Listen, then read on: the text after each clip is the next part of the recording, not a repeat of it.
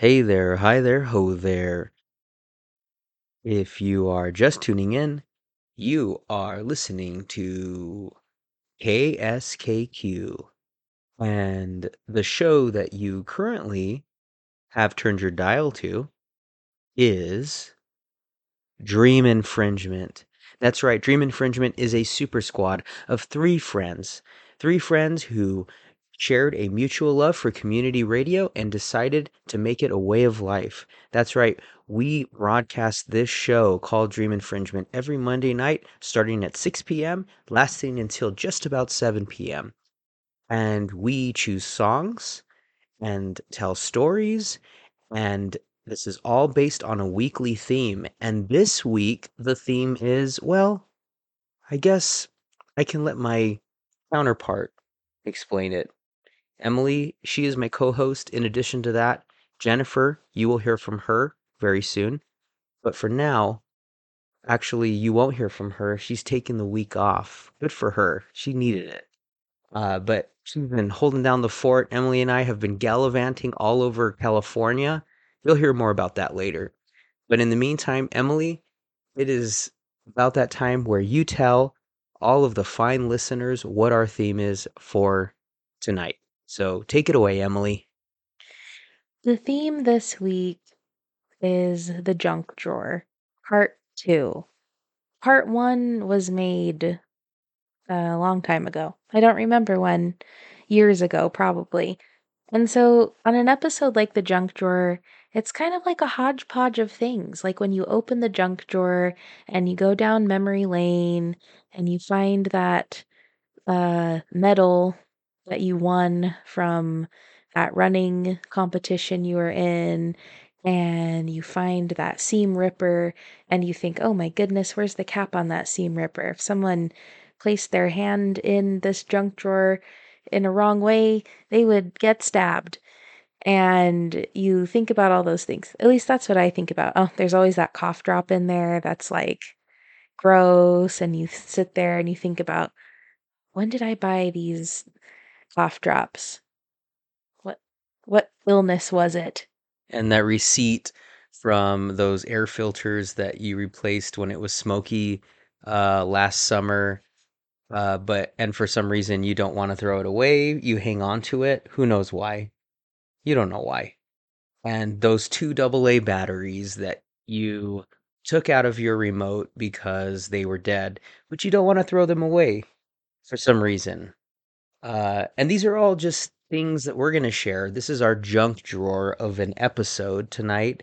Things that for some reason we weren't able to like just forget about or throw away, and we weren't able to use for any other theme. These are stories and experiences and uh, sentiments that we're going to share with you to ring in the new year. It's the beginning of a new year, and there are so many possibilities. There are so many questions to be asked, and there are so many answers to those questions to be questioned. And we have 365 days to learn more about ourselves and the person on the other side of your wall. That's right, your neighbor. So we're going to do that. We're going to just like help you get started with that. What a wonderful, hopeful time this is. So many possibilities. So while you contemplate that, we're going to hit you with a song. And I have things to say about this song. I started listening to it at the gym. Spotify does a cool thing where if you type in a song, it just starts playing songs like that song. And so this was a song that it chose for me, and I really like it. It's called Figure It Out by Blue de Tiger. And there's a part in it where she just keeps saying, we'll figure it out, we'll figure it out. And it makes me feel good. I think it's more about like a relationship, but I have a lot of anxiety, especially recently. Just the weather changing, like the seasonal depression and anxiety that comes along with it really hit hard. And so sometimes when I'm in that mental space, I sort of repeat those words from this song like a mantra a bit. So maybe it'll help you too. So this is Figure It Out by Blue the Tiger. Don't know what you're saying. You're flying higher than a plane, and I'm not complaining. It's getting too loud, we'll figure it out. I'm out of my brain. Your t-shirt is ripped and it's all the same. You don't know my name. Wonder why you stay inside. I can't talk, can't speak my mind. Why you wanna waste your time? Why don't you join me outside?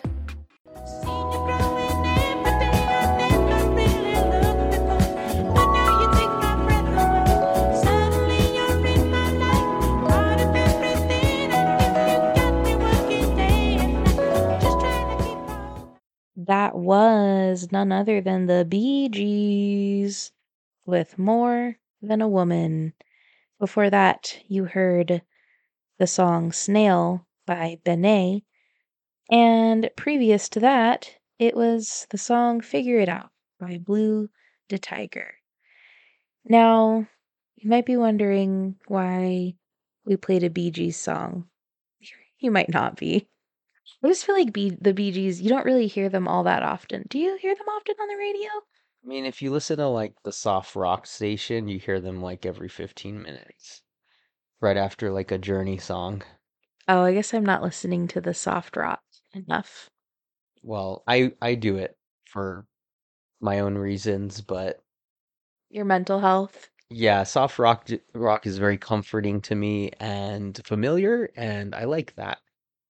So yeah, I hear BG songs quite frequently, Emily. I guess I just don't. It felt very novel to me.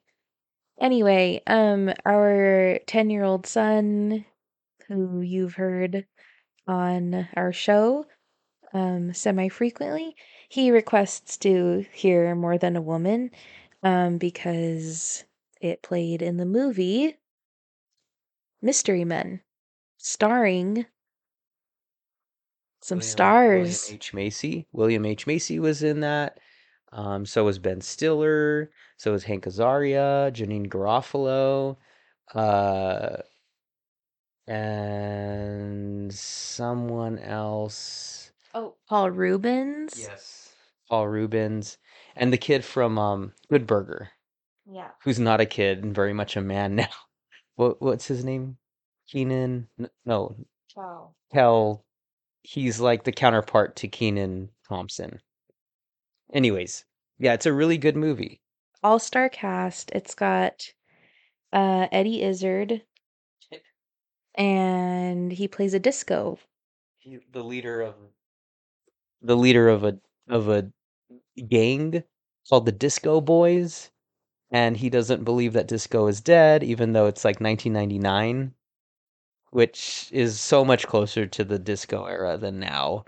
But when we watch it, it's like a reminder of just how simple the world was in 1999 and just how golden our life experience was at 11, 12 years old, because that's how old Emily and I were when it came out. And now our son is watching this movie and he loves it for all the same reasons we love it. Like he sees the magic in this movie. It's a cult classic. It didn't do well in the theaters, I don't think. It was the one of the first movies that I heard All Star by Smash Mouth.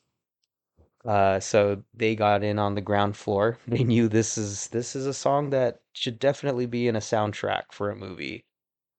And yeah, it's just a wonderful movie about just superheroes or normal people trying to be superheroes.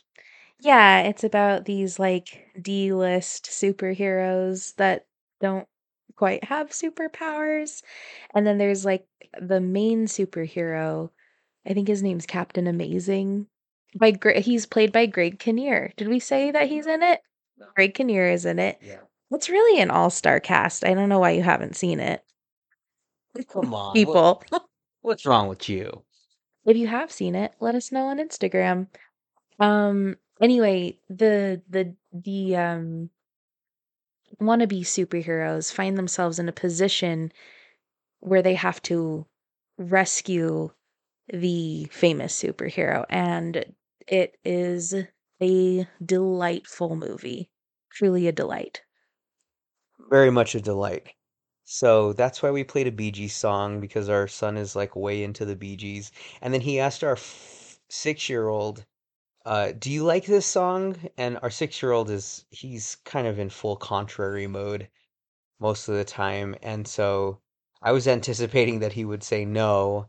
And he didn't really have any comment. But then before I realized it, I was telling my 10-year-old that that's a question that doesn't really ever need to be asked because the Bee Gees is just it's just known that they are good. They put in the time, they they did, they've put in the work and they've earned a spot in not being questioned about whether they are good or not. And then my 10-year-old got that glazed look in his eyes where he is like dad is saying dad things and he kind of checked out a little bit.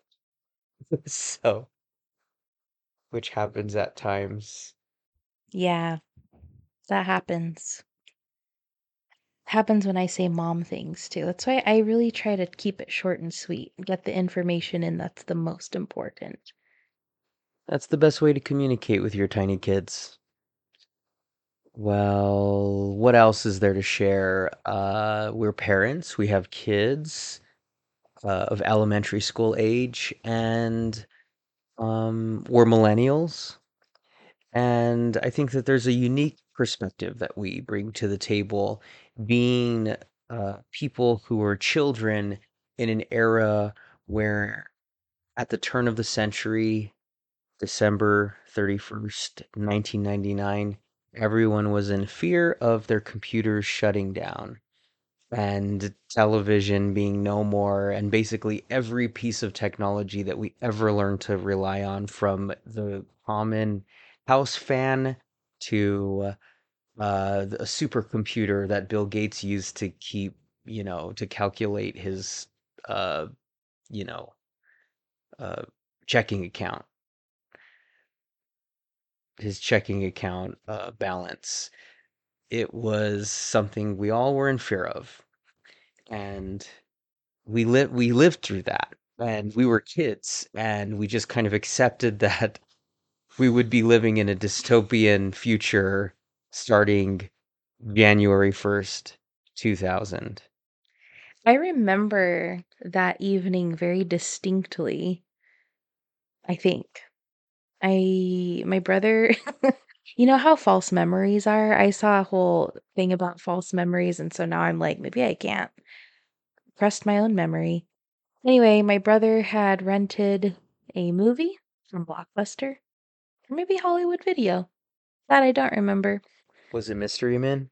It wasn't Mystery Men. No, it was really sad. It was the one about, if I remember correctly, it was the one about the Holocaust and Oh the gosh. dad who was like trying to make it like a game for his son when they were in the concentration camp. That's a sad movie. That's a really sad movie. I don't know what the name of it is, but I've seen clips from it. It was terribly sad. And I remember feeling like, man, this is a sad movie, but then also feeling like I'm really glad that we're all up tonight as a family watching this because I was genuinely terrified of the year 2000.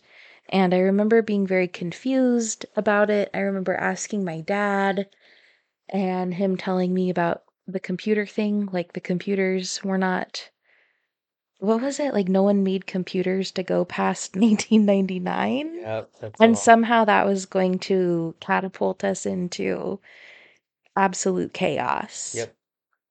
I just I remember everybody just understood that there was a good chance there's a chance it would be fine, nothing would happen, or the exact opposite, and like everything that we all feared the most would be happening.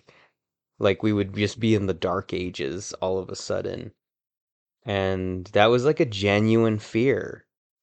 But also bands like NSYNC and Backstreet Boys and Britney Spears, like the Britney Spears that if you weren't a millennial, you never had the opportunity to see like successful like Britney Spears, uh, who isn't like on the verge of, you know, complete collapse, mental collapse, all of those things. It was like a time where like everything could go like so wrong, but also everyone was just like happy and partying and enjoying life and being excited about, you know, everything, the moment, the future, all of it. Suddenly, suddenly like the collapse of civilization because computers weren't like made to go past a certain year, suddenly that doesn't seem so bad. Yeah, we've collectively been through a lot. Yeah. I'll take that. Can we have that instead of what's happening right now, please? Hmm. Um, I think that the year 2000, New Year's, I think that's where my deep-seated fear of the new year began. What is it that scares you about the new year? Societal collapse. Yeah, No, I don't really have a deep-seated fear. I that was a joke. I don't know. I guess in my mind sometimes what makes me feel anxious about like these kinds of pivotal dates is there's like a collective pressure that is like put on all of culture. Like things are changing. Things are like it's literally changing into a new year. Um, it still is surreal that it's the year 2024.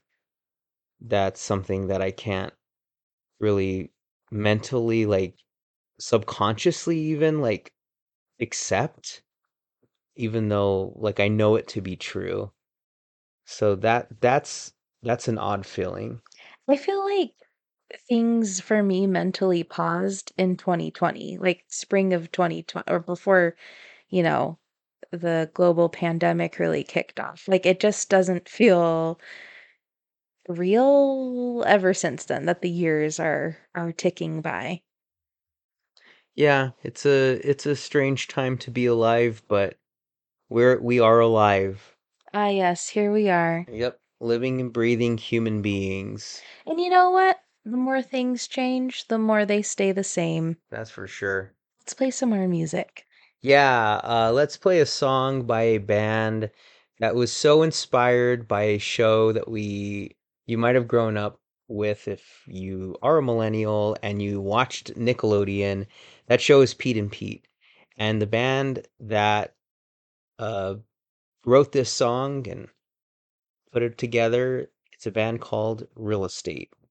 And if you check the video out for the song, you will find the two actors in it that played Pete and Pete from the show Pete and Pete on Nickelodeon in the 90s.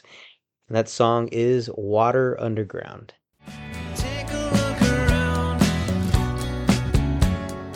I come from a town not too far from here. There is a sound. Never figured out how to make it clear. Every day's a lesson in futility. Gotta take the dogs out. Every day's a lesson in humility. Gotta eat my head is gone. My liver poison. Ooh, won't you come over, love, and pick me up? 'Cause these nights are long. That was John Robert with Come Pick Me Up. Before that was Every Day's a Lesson in Humility by Suki Waterhouse and Belle and Sebastian. And at the top of that little song set, you heard Water Underground by Real Estate. Reaching into the junk drawer of our minds, I'm pulling out a movie stub, Mhm. movie tickets. A figurative movie ticket. Yeah. We didn't actually buy movie tickets to watch this movie, but we got a wild hair and decided to press play on a movie that has a pretty big cult following, and that is Ferris Bueller's Day Off. We just decided to watch it and have a little fun, feel like teenagers again, and we did. And we realized also that um, there's just something like really real and beautiful about Ferris Bueller's Day Off. It's just so uh it's so true to like the teenage experience, even though the actors that were playing teenagers were like in their mid to late 20s. They were relatable as teenagers. Remembering being a teenager watching that, I felt very like connected to what was happening, and just the idea that like life is going to like take off and you're gonna have like a family and a job and all these things before you know it. So you, and in the words of Ferris Bueller, life goes pretty fast, and if you don't stop and take a look around, you just might miss it. Yeah, and like most things, the internet has a lot of theories about Ferris Bueller. One of them was that Ferris Bueller is a narcissist and he just doesn't care about anybody but himself. And I think to some extent, um, like I don't think I think okay, to be honest, I'm gonna take a little side step away from the subject. I think everyone is throwing the word narcissist around a little too much. Kind of sick of hearing about it. And no offense to teenagers, because I was a teenager, and like I teenagers are great. Like, you know, obviously being a teenager is a must. You have to be a teenager before you be anything else.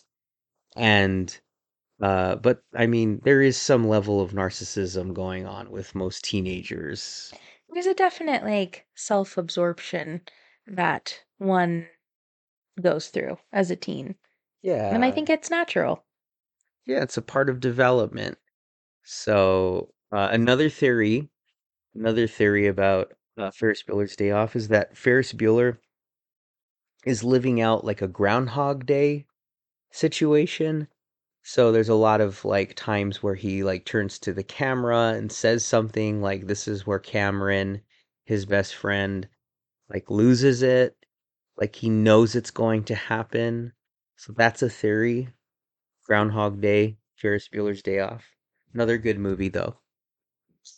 And then I think rewatching it as an adult and seeing Cameron's struggle and like very real depiction of like depression really hit me differently as an adult um than it did when I was a kid. Like it really affected me deeply. I felt like even though I've seen the movie many times, I felt like a concern for Cameron that I had never felt before.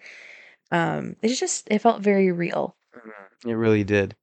It really did. And so we were like, John Hughes, man, what a slam dunk this was. This is probably, in my opinion, his best movie. I know you're all gonna say 16 Candles. I know you're all gonna say Breakfast Club.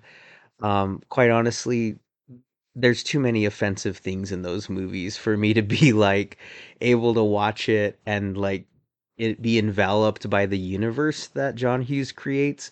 But with fair, Those are rather problematic. yeah, they are, and even the actors who are in it come out in saying that they were problematic like movies. But I don't know, there's something pure and like wonderful about Ferris Bueller's Day Off. I mean, I'm sure there are some things that you could find with it, but but it's a wonderful watch. So motivated by that, we then decided to watch Planes, Trains, and Automobiles, starring Steve Martin and John Candy, which was John Hughes' movie that he made right after Ferris Bueller's Day Off. So he kind of left the teenage comedy, romantic comedy realm, and he went right into like middle-aged man adventure comedy. Uh, which that was interesting. Emily, your take. How far into that movie did I make it, do you think? I'm gonna look into that. I'll get right back at you. Get back to you.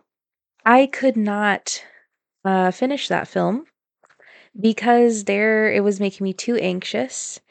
There were too many things going wrong, and it just felt too true to life because we live in a time when things keep going. Well, I don't want to be like super negative. Um, it feels like a struggle sometimes to travel, to get to places on time. Like, this seems like ever since the pandemic, things just are not running quite as smoothly as they used to. So that felt very real. It was hard to laugh at missed flights and buses and all of that.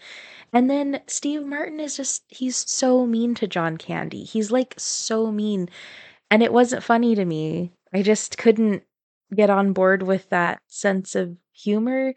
And at least up until the point that we stopped watching it, John Candy was like such a sweet guy. Like he was just a genuinely sweet, positive, nice guy trying to make the most out of a bad situation. And Steve Martin was kind of worst. And so I looked over at Bobby and I was like, I don't think I can finish this movie. And I said, okay, and I turned it off. And in order for me to find out how far into the movie we actually got before we decided we can't take this anymore, um, I'd have to rent it again, and I'm not going to do that. I'm not going to do that. Oh man, we paid money? Yeah, we paid money to watch that movie, but again, not knocking the movie.